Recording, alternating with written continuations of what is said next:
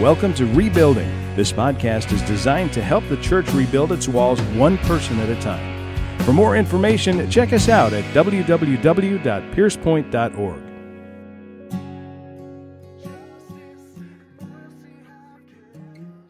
If you have your Bibles, turn with me to Proverbs chapter 3. We're going to spend our time in the story of David again, because that story is a fantastic story. Okay, Proverbs chapter 3, verses 1 through 8, these are the words of God. My son, do not forget my teaching, but let your heart keep my commandments. For length of days and years of life and peace they will add to you. Do not let kindness and truth leave you. Bind them around your neck. Write them on the tablet of your heart. So you will find favor and good repute in the sight of God and man. Trust in the Lord with all your heart and do not lean on your own understanding. In all your ways acknowledge him, and he will make your paths straight. Do not be wise in your own eyes. Fear the Lord and turn away from evil. It will be healing to your body and refreshment to your bones. Daniel J. Estes writes concerning the Proverbs this. He says, instead of treating Proverbs as a treatise that has clearly definable development across the whole book, a different approach is to be used. After the individual proverb is exegeted, is unpacked or understood, its meaning is to be synthesized with that of similar sayings that speak to the same subject. Because proverbs are inherently limited, no single maxim or proverb presents the entire picture. The portrait emerges only when all of the relevant sayings on the topic are considered together. Simply put, understanding a proverb or anything else in God's Word requires having a bigger picture. This is important for truth. This is what I often call the Psalm 119, 160 principle. The sum of your word is truth, David says, and every one of your righteous ordinances is everlasting. The sum, church, the sum of God's word is where we find truth. Now, are the parts true? Yes, absolutely. Remember the second half of that verse. Every one of your righteous ordinances is everlasting. Sure, the parts are true, but only as they are understood within the context of the whole. This is tremendously important when it comes to discerning doctrinal truths. The church does this wrong a lot. We tend to point the finger at everybody for cherry-picking verses, and yet we have entire denominations that have started because they cherry-picked a verse, right? And so it becomes a real big challenge. So we need this holistic approach in discerning doctrinal truths, and for our purpose in this series on Proverbs, we need it clearly for proverbial wisdom. We need to understand it right. Let me give you an example, and then what we'll do is we'll jump into the story. We'll extend and expand on the story that we had last week. Proverbs 26, verse 4, it'll be on the screen for you. 26:4 says, do not answer a fool according to his folly, or you will also be like him. Do not answer a fool according to his folly, or you will also be like him. Now, if we take this verse without considering any other proverb, we might conclude that it's wise to completely ignore a fool, right? This is don't talk to him, right? This is really important. To write them off would be the natural way of reading this. After all, none of us wants to be a fool, and look at what it said again. Don't answer a fool according to his folly, or you're going to be like him. But the question that we have to ask is that what the rest of Scripture says? Do we abandon fools according to the Scripture? Is this even what the immediate passage is saying? The answer, of course, is no, and I'm grateful for that because I would have been left in the dust a long time ago, right?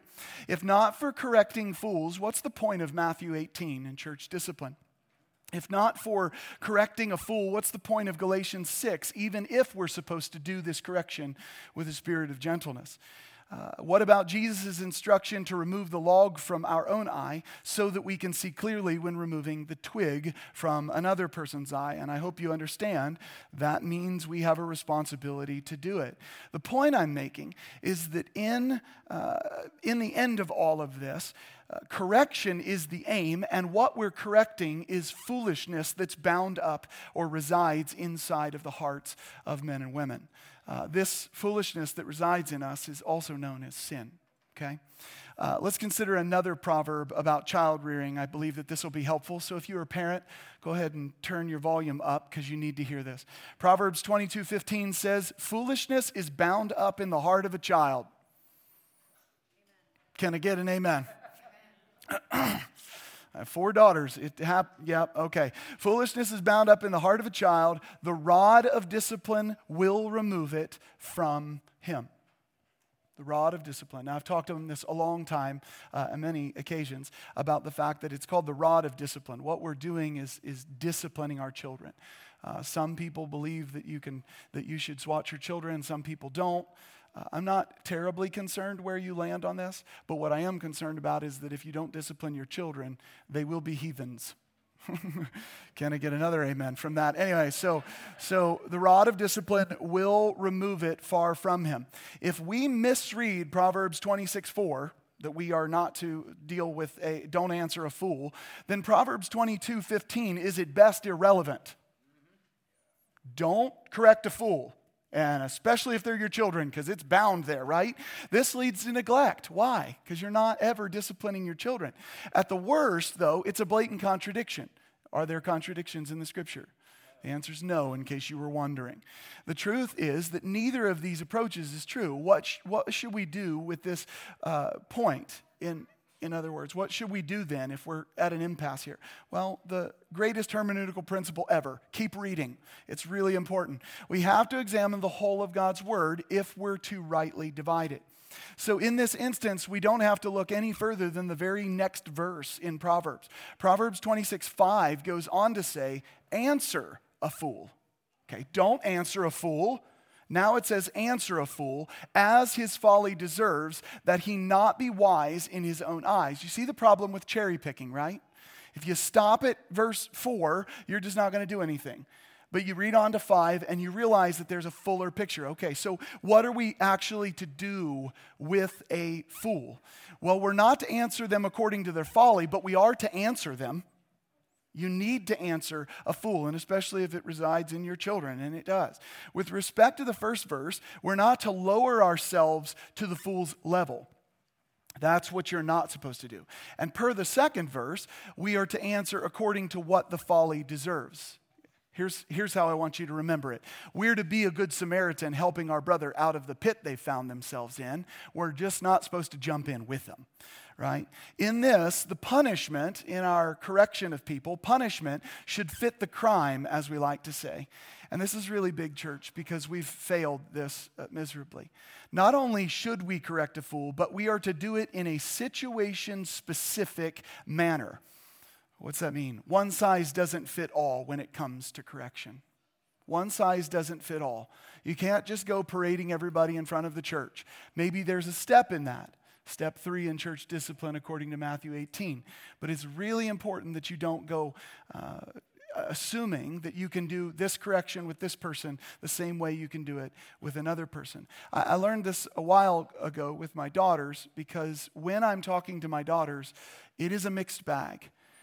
There are some of my daughters that are, let's just say more stubborn than the others, okay?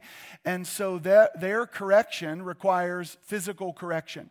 I have no problem with swatting my children, but some of them need it, right? That's just the way it is. Some of them, I can look them straight in the eye and say, I'm disappointed in you. And right there, no guilt trip, none of that. Please, church, please, parents, if you are trained in guilt tripping, knock it off. You will scar your children for life. And what happens is that they develop this, they employ this, and then they start manipulating every relationship they have with that kind of absurdity. So knock off the guilt trips, but get on to proper discipline. I can look at Kate, for example, and I can say, baby girl, why did you do that? You know that breaks my heart. And boom, she's good. I'm sorry, Daddy. I won't do it again. It's amazing how that works. So the correction has to be a situation-specific correction. One size, again, doesn't fit all. There's also a very clear purpose for this correction. Proverbs 23:9 says, do not speak in the hearing of a fool, for he will despise the wisdom of your words. So is that an absolute, just don't even talk in the presence of fools? We know from the other verses it's not. Why? Because you have to take the whole of God's word to understand its truth. You go cherry picking and you're going to have a problem. So don't speak in the hearing of a fool, for he will despise the wisdom of your words. The reason that we're not to sink to the level of a fool is because, number one, we'll become just like them, the blind leading the blind. Amen? Number two, maybe more importantly than this, is the fact that they won't listen anyway. So don't slip to their level because they're not going to listen to you. This again plays out in parenting all the time. Parents seem to want to get down on the same level as their children. But what happens is that they start acting like children themselves. You know where you can see this best? Walmart. Anyway, but so you can see this. But while this is going on, while this kind of submitting to the child instead of the child submitting to you, the parents are actually losing any say in their child's life. And whether they recognize it or not, it's going to have long-term ramifications. At some point, your children are just going to look at you and say, I don't have to listen to you. And part of the reason for that, if you're not careful, was because you didn't set it as a standard that they ought to listen to you. This is hard. I'm not meaning to condemn anybody.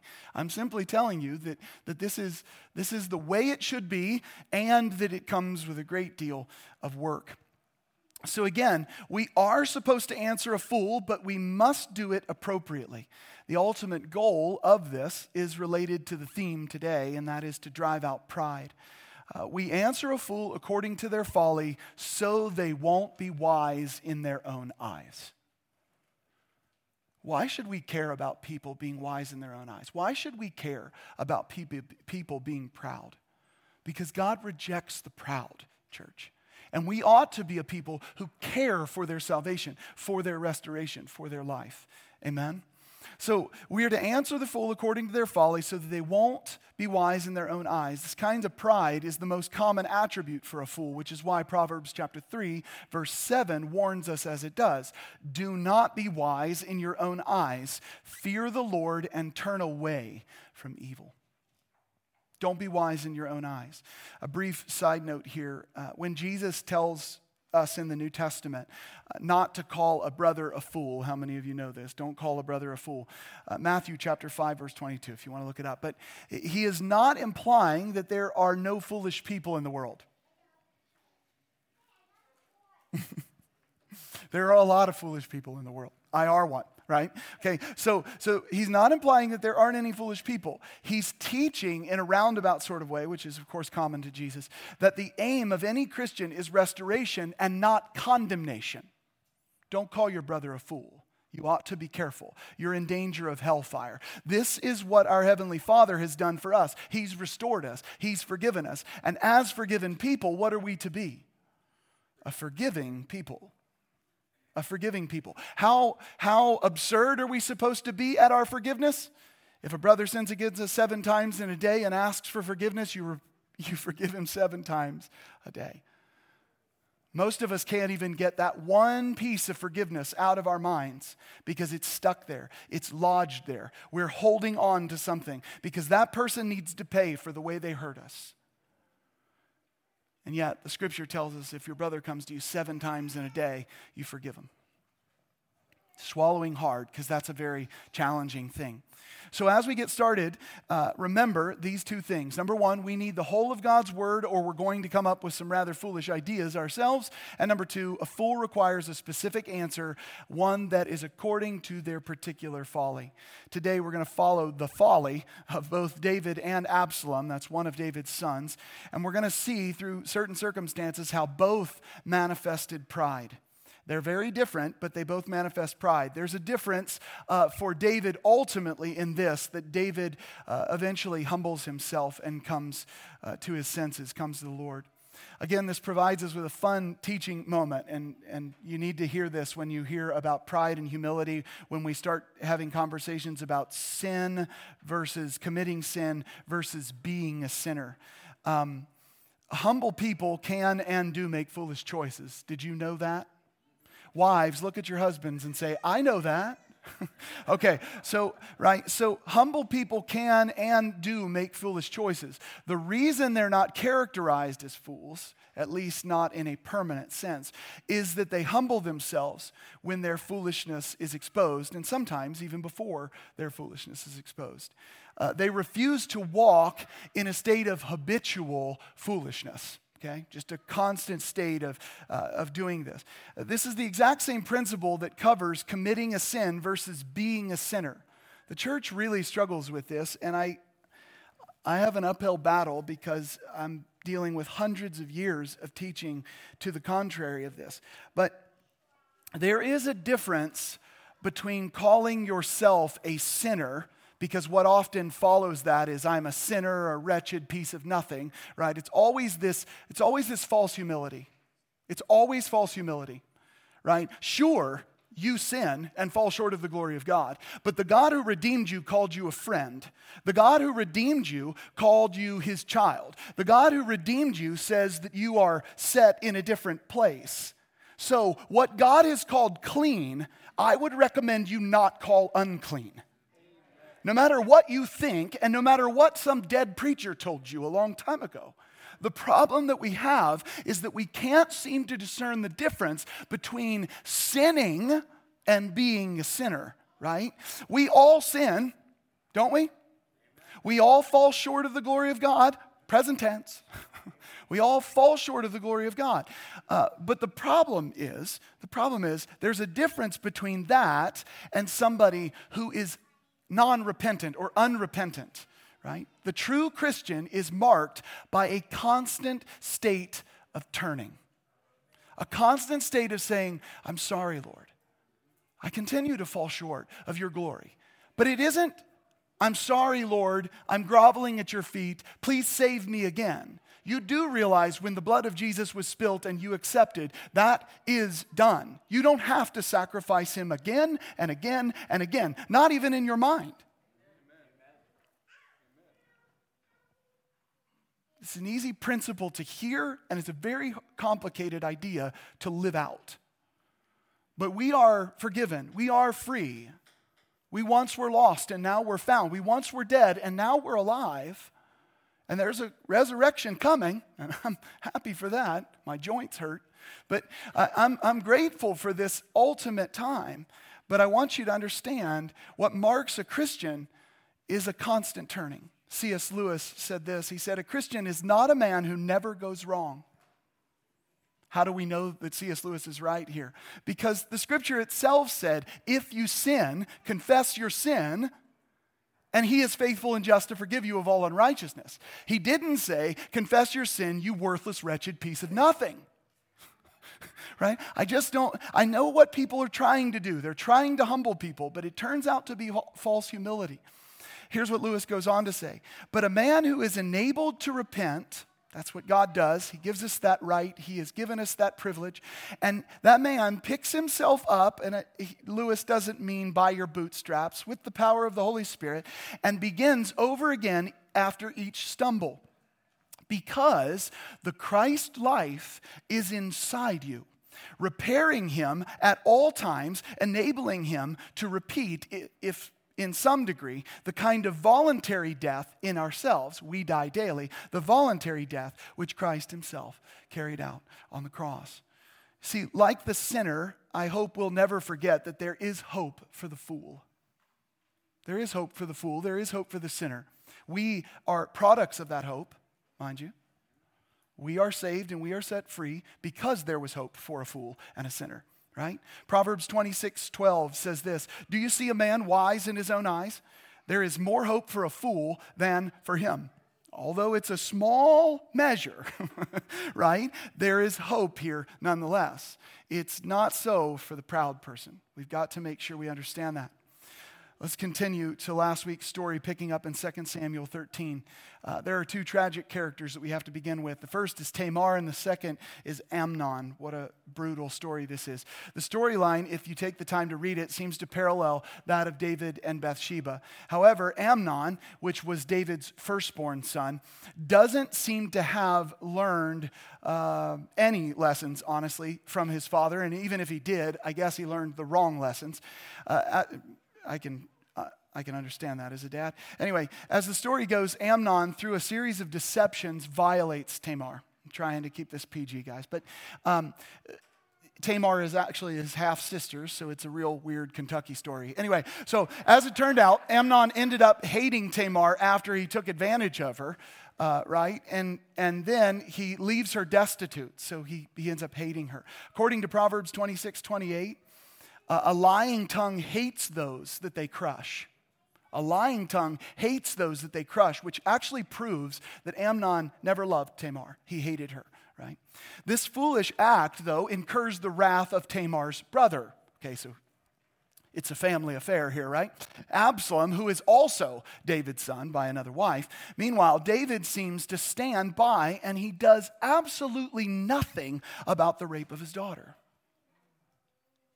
I'll show the pride of inaction in just a second. Absalom takes matters into his own hands, which begins his journey of pride. So far, it seems to be like father, like son, right? This is depressing. Absalom doesn't go to God when he needs help, just as David didn't ask God for help with Bathsheba in this whole incident. Nathan the prophet tells David, you remember this story, I shared it last week. Nathan tells David, God gave you everything. Why wouldn't you just go and ask him? He would have given you more. That's not to imply that he would have necessarily given David Bathsheba. The point is still the same. Why don't you trust God for the things that you want and the things that you need in life? Instead, Absalom makes an elaborate plan to murder his brother. What a fun story, right? We have sibling rivalry in our house, but nobody's, at least as far as I know, plotting the murder of anyone, okay? So the plan seems obvious, but David doesn't take action. He doesn't even acknowledge that there's an issue. David seems silent in this part of the story. He seems uninterested in putting the tragedy to rights, which is his job not only as a dad, but as king. And this sets Absalom against his father. Absalom now is hating David. And I believe as we look at all the story, this is where the plan to take David down seems to be born in Absalom's mind. So you remember Proverbs chapter 3, verses 5 and 6. I read it at the outset of the message. Trust in the Lord with all your heart and do not lean on your own understanding. In all your ways acknowledge him and he will make your paths straight.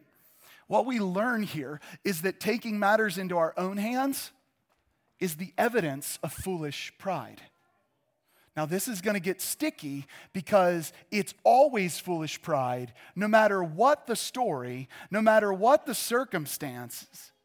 If you're taking matters in your life into your own hands, it's time to repent. It's time to repent. Why? It is foolish pride. David did this with the whole Bathsheba incident, and Absalom is now doing it with not trusting in the vengeance of the Lord. And guess what? I think we're all guilty of this. Here's a question for you, though. Have you walked in the pride of believing that your ways were higher than God's ways at any point this week? Listen, you're never going to say, yeah, I woke up on a Wednesday and I thought, my ways are higher than God's ways. I'm awesome. You're never going to say that. What's going to happen is you're going to know what God says and you're going to do it your way. Guess what you just did? You just voted your way as higher than God's ways. Right? This is insolent pride. This is foolish pride. And sadly, it is more common than we'd like to admit. With respect to David, his pride in this situation was actually twofold. David's pride. We see Absalom's pride. He's just an idiot, right? How many of you know that when our sins are confronted and when we're disciplined, it's not uncommon for us to isolate from others and to ignore our responsibilities? Why? You've just been called out on the carpet, right? The finger's been pointed at you. David, thou art the man. So what does David do inside of this? Well, he retreats. He doesn't do his job. He abdicates his responsibility. Sadly, church, this is just pride manifesting itself in a covert way. Who are you pitying when you've been corrected and when you have shown yourself to be wrong? Who are you pitying in those moments? Self, right? What is that? Pride. This is the problem. This is a big problem for most of us. C.S. Lewis famously said, humility is not thinking less of yourself, it's thinking of yourself less. I go back to the point I just made about talking about you being a horrible, wretched piece of nothing but worm food, right? Good on you, but all you're doing is thinking less of yourself, not thinking of yourself less. You're just playing a false humility game, which is pride yet again, okay? So C.S. Lewis, humility is not thinking less of yourself, it's thinking of yourself less. In the case of David's self-pity, he was thinking less of himself. A thing we call false humility. David was still a man after God's heart. What made David a man after God's heart is not a list of amazing attributes he had because he was a better man than all the rest. It was because he was a repentant man. He was humble. He came back to the Lord. He believed God would take care of him. You want to talk about a guy who understood that God's ways were higher than his, that he didn't trust in his own ways. David goes out on a battlefield as a young boy against a 9-foot-tall giant. Not because David thinks he's all that in a bag of chips. He goes out there not in the name of the Lord, or not in the name of a sword and a spear, but in the name of the Lord. What is he doing? Trusting God. Trusting God in everything. That's why David is a man after God's heart. But at this point, he's practicing false humility. He doesn't trust God for his desires. Consequently, he loses a son, and he eventually loses a kingdom, at least temporarily. A man even loses his life because of David's sin. Now David doesn't even see himself as a good king. And then David's refusal to take action with Amnon is the outplay of thinking less of oneself and this kind of pride. Now more people are getting hurt in light of David's abdicating his responsibility. Interestingly enough, David is pleased with Absalom, who eventually enacts justice. Absalom kills Amnon, and David seems to enjoy the reality of it. But David's inaction reaches even further. Through this ordeal, David doesn't remove Jonadab. There's a man that you should read up on, Jonadab, from the place of advisor in the court. So not only does he not take and enact justice because of the violation against his own daughter, he also doesn't remove the guy, Jonadab, who is the one who advised Amnon on how to take advantage of the girl. Like, this guy is just sitting back. David is sitting back and he's twiddling his thumbs. Men, I want to talk to you for a second. There are many of you doing this exact same thing. When it comes to leading your family, you're not doing it. You're twiddling your thumbs. And guess what happens? Everybody else in your life gets hurt, all because you're wallowing in self-pity, which is pride, which is you're a fool. Okay? We need to correct this. We need to turn from this kind of idea. So we need to not be lazy in our responsibilities. Proverbs 27:6 says, "Better is open rebuke than love that is concealed. Faithful are the wounds of a friend, but deceitful are the kisses of an enemy." Man, the Proverbs are beautiful. Listen to what happens here. David actually fails to be a friend to his own son. How? Because of his inaction. He fails to do his job, and therefore he fails to be a friend to his son. Just like David, we can be enemies of those around us in what we don't do. You can make an enemy by what you don't do. It seems as though Absalom wanted his father to provide an open rebuke, but when David didn't, Absalom loses a friend. David becomes an enemy then of Absalom, because that's the way it is. There's no middle here, right? So it's at this point that Absalom commits his course and carries out his brother's murder. So I'm just kind of backtracking a little bit. David does nothing but mourn, while Absalom then flees to his grandfather, which happens to be the king of Geshur. So connecting all these dots is a fascinating thing if you ever want to do that. Absalom stays in Geshur until a man named Joab works to bring him home. Now, we should remember this name Joab, or this person Joab, because he was the man that David trusted to carry out Uriah's murder, or at least to overlook it. So why do we now see Joab putting up with Absalom, even to the point of Absalom burning down his field, which is a really weird part of the story. It seems as though Joab's own story of pride enters into the narrative here. Okay? I don't have time to talk about Joab's pride, but it's a brutal thing. If we rewind in David's story, we can see why his pride occurs. I just can't go into detail. It wasn't only Absalom, Amnon, and Tamar that were affected by David's actions. Joab was also affected. And there seems to be a clear rift that occurs between David and his army commander. After Uriah's death, Joab becomes arrogant. He even begins to taunt David.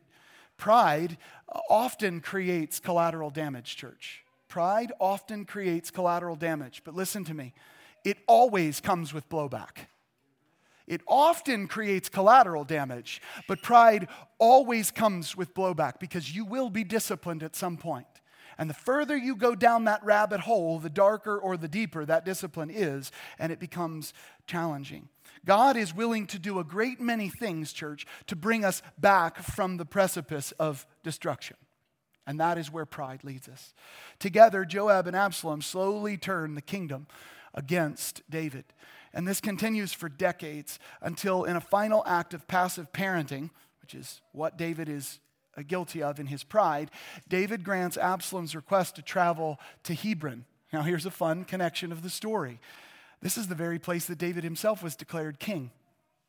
I do not know for sure if it's David's apathy, but it seems that all of this renders David blind. He has missed every red flag possible. And the process of Absalom taking and Joab taking the hearts of the people away from David occurs over 40 years. How blind do you have to be? Better question. How much do you just not want to see? Because David just chooses to hunker down and act like it's not his problem. But it is clearly his problem. Absalom had spent his time patiently positioning himself as a better judge than his father. Make sure you look at proud people. Make sure you look at foolish people. Because here's what you'll find about proud and foolish people. They are cunning. Just like the devil who prowls looking for whom he may devour, fools aren't always stupid. Right? Fools are not always stupid. Absalom is patiently positioning himself. Absalom sits out at the temple gate and he goes, if I could have judged your case, I would have judged it right for you. And over 40 years, he wins everybody's hearts to him. Absalom's pride here is the exact same as it was before. He didn't trust God or his plan. I'm not sure Absalom believed God or in God anyway, right? He touted himself as a better judge than David. He even takes matters of justice into his own hands by killing his brother. These are all clear aspects of pride. A few points as we wrap this up. A few points about proud people. Number one, they don't always fall quickly. I hate this part of the story. Again, Absalom spends 40 years winning the hearts of the people away from David. At one point, David is even run from his throne. Can you imagine living in that world? Well, you're still living in that world. Psalm chapter 37:7 says, rest in the Lord and wait patiently for him.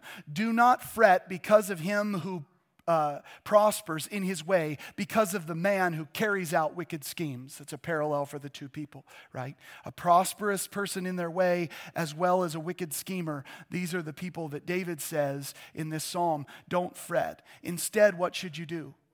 Be patient. Be patient. Show of hands, how many of you think that's easy? It's the only time I don't want anybody's hand going up because that person's clearly the liar. Okay, Psalm 73:3, this is Asaph. He felt the same way too about the wicked prospering. For I was envious of the arrogant as I saw the prosperity of the wicked. Here's what I love about Asaph. I love this about David too, and I hope this is true of all of us. Asaph doesn't strike that from the record of his life, of the things that he thinks of. Asaph clearly says, I was envious of the arrogant. There are many days when I find myself in that place, where I look at people who absolutely reject God, and yet everything seems to keep going well. You guys all know somebody like this. I used to work at a church before we planted our church, Pierce Point, and I used to work at this church, and one of my coworkers, I won't mention the person, one of my coworkers came to me one day, and she was just in tears. And she said, I really just grow tired of doing good all the time because people who don't do it keep moving ahead. And I said, there's a psalm that talks about this, and I shared that psalm with her. And I also shared the fact that the scripture says, don't grow weary in doing good. What does that imply? We grow weary in doing good. Here's what a true Christian does. A true Christian repents. A true Christian also admits that they're struggling at times. A true Christian looks at it and says, Lord, I'm struggling. I don't know how to overcome this. I'm fighting a fight here. I want something I can't have. That, whatever it is. David could have done that. Nathan the prophet wanted David to do that. God wanted David to do that. God wants us to do that. He wants us to be repentant people, but he also wants us to speak candidly with him and say, Lord, I'm overcome. This is really hard for me. I don't know what's going on. But what often happens, church, is we play church. We act like we're better Christians than we are, probably because we were taught if we admit any kind of weakness in ourselves, we are absolutely out of the will of God, or lightning bolts are coming for us, or some nonsense like this. This is not what the Bible says. The Bible communicates faithful people who are after God's heart as a people who repent and as a people who are honest with God and with themselves. Okay? So we need to do this. Sometimes the prosperous, sometimes the proud, sometimes the fool continues to thrive or continues to prosper is what I meant. Proverbs 14:11 reassures us, though. The house of the wicked will be destroyed. It is coming. It will be destroyed. But the tent of the upright will flourish. Proverbs 16:19 says, it is better to be humble in spirit with the lowly than to divide the spoil with the proud. Sometimes the proud are out sharing the spoil, but it will not last forever, church. It won't last forever. Absalom's pride ended tragically. The very man that helped Absalom in his attempted takeover, Joab, is the very man who killed him. What does that prove? Galatians 5:15. But if you bite and devour one another, take care you are not consumed by one another. That's what happens in disunity. Jesus told us in Matthew 12:25, any kingdom divided against itself is laid waste, and any city or house divided against itself will not stand. Don't worry. Don't worry. But when you do worry, run to the Lord. Run to the Lord. Share it with your brother. Share it with your sister in Christ. Tell them that life is hard right now. It's okay. Listen, for you to live life pretending as though this world does not weigh on you or that sin is not a challenge to overcome, for you to pretend that is for you to think that you have the power of God. And apart from the Holy Spirit, you ain't got the power of nothing. And even in the power of the Holy Spirit, what are you called to do? Submit, which means it's still there. It's still a will, and it's still hard to do this. Pride refuses to have competition, right? This is why we struggle with this. Pride refuses to have competition. Remember what I shared last week. C.S. Lewis said, we say that people are proud for being rich or clever or good looking, but they're not. They are proud of being richer or cleverer or better looking than others. If everyone else became equally rich or clever or good looking, there would be nothing to be proud about. It is the comparison that makes you proud, the pleasure of being above the rest. Don't be wise in your own eyes. You're a fool. You're proud. This is a problem. The second characteristic of proud people is that they don't always boast or brag. I know that that is a common characteristic of a proud person or of a fool, but they don't always boast and brag. Often, they are those who simply abdicate their responsibilities. And if they're bragging about anything, it's that false humility bragging, which is pride again. This is for a myriad of reasons, though. If, like David, we are shrinking from our responsibilities because, well, there's not enough me time in it, or because we think that people should just take care of themselves and that all of this thing called life is just too much work, and we just lay down our job as moms and dads, as brothers and sisters in Christ who are called to sharpen one another, if we lay that down, the problem is we are again walking in foolish pride. Do you know that we're called to be a royal priesthood? A royal priesthood. Jesus is the high priest, and we, all of us, not the Pope, not Nathan, we are a royal priesthood. And you know what a royal priesthood does? A royal priesthood humbles themselves. A royal priesthood serves the Lord. A royal priesthood knows that his ways are higher than our ways. A royal priesthood admits when they're wrong, confesses their sins, and turns around. Right? A royal priesthood is subject to their king. A royal priesthood doesn't walk in foolish pride. So in conclusion, do you remember where we started? Remember this proverb. You should memorize this with your family. I just highly encourage it. For my son, do not forget my teaching, but let your heart keep my commandments. For length of days and years of life and peace they will add to you. Do not let kindness and truth leave you. Bind them around your neck. Write them on the tablet of your heart, so you will find favor and good repute in the sight of God and man. Trust in the Lord with all your heart and do not lean on your own understanding. In all your ways acknowledge him, and he will make your paths straight. Do not be wise in your own eyes. Fear the Lord and turn away from evil. It will be healing to your body and refreshment to your bones. Why did I repeat that? For this question. Who is speaking here? Solomon, right? Solomon. These are the words of David's son. This is the progeny of David and Bathsheba. The very reason for the chaos that we're talking about, right? This is one of the most amazing parts of this story for redemption. This is just food for thought. Solomon grew up watching this dysfunction. We tend to read the Bible and put everybody in these different folders, and we don't think that they intermingle. But Solomon is watching this dysfunction play out. And in light of that, in light of the wisdom that he cries out to God for, Solomon says, in all your ways acknowledge him. Trust in the Lord with all your heart. I've seen it not work. Don't do it. You know, the Bible says that God works all things together for the good of those who love him. I love contemplating these things because I don't hear it happening a lot, okay? God works all things together for the good of those who love him and are called according to his purposes.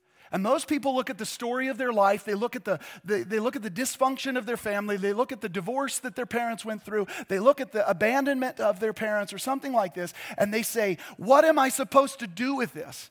And my response is, don't worry, God will work all things together for the good of those who love him and are called according to his purpose. You know what he did for Solomon? He worked all that dysfunction to build in him wisdom and ideas and understanding of what he should do. Trust in the Lord with all your heart. Don't do what your dad did. Don't do what your dad did. Lean not onto your own understanding.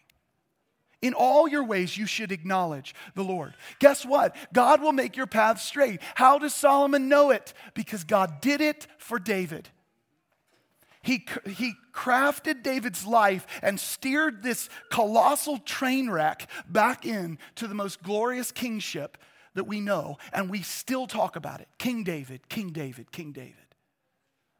Solomon knows this. Don't worry about your past.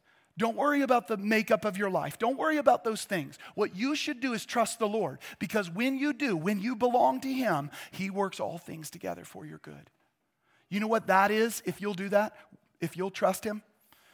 It's called humility. It's refusing pride. This is the very thing that God gives grace to. He welcomes you. He welcomes you because he loves you. Church, we have a lot to learn about pride and humility. And 2 messages in a series on Proverbs is obviously never going to plumb the depths of this issue. But I hope you guys will dig into it more yourselves. And I hope you'll also do something for me. I hope you'll take the Proverbs. I hope you'll weigh these maxims, these sayings, across all of those that are like them, okay? Everything in the Bible that talks about wise and fool or proud and humble, weigh them together. And then what I encourage you to do is look for how they play out in the stories of the Bible. Because when you see how they play out in the stories of the Bible, you begin to truly understand the Proverbs. You begin to truly understand what they're all about. Amen.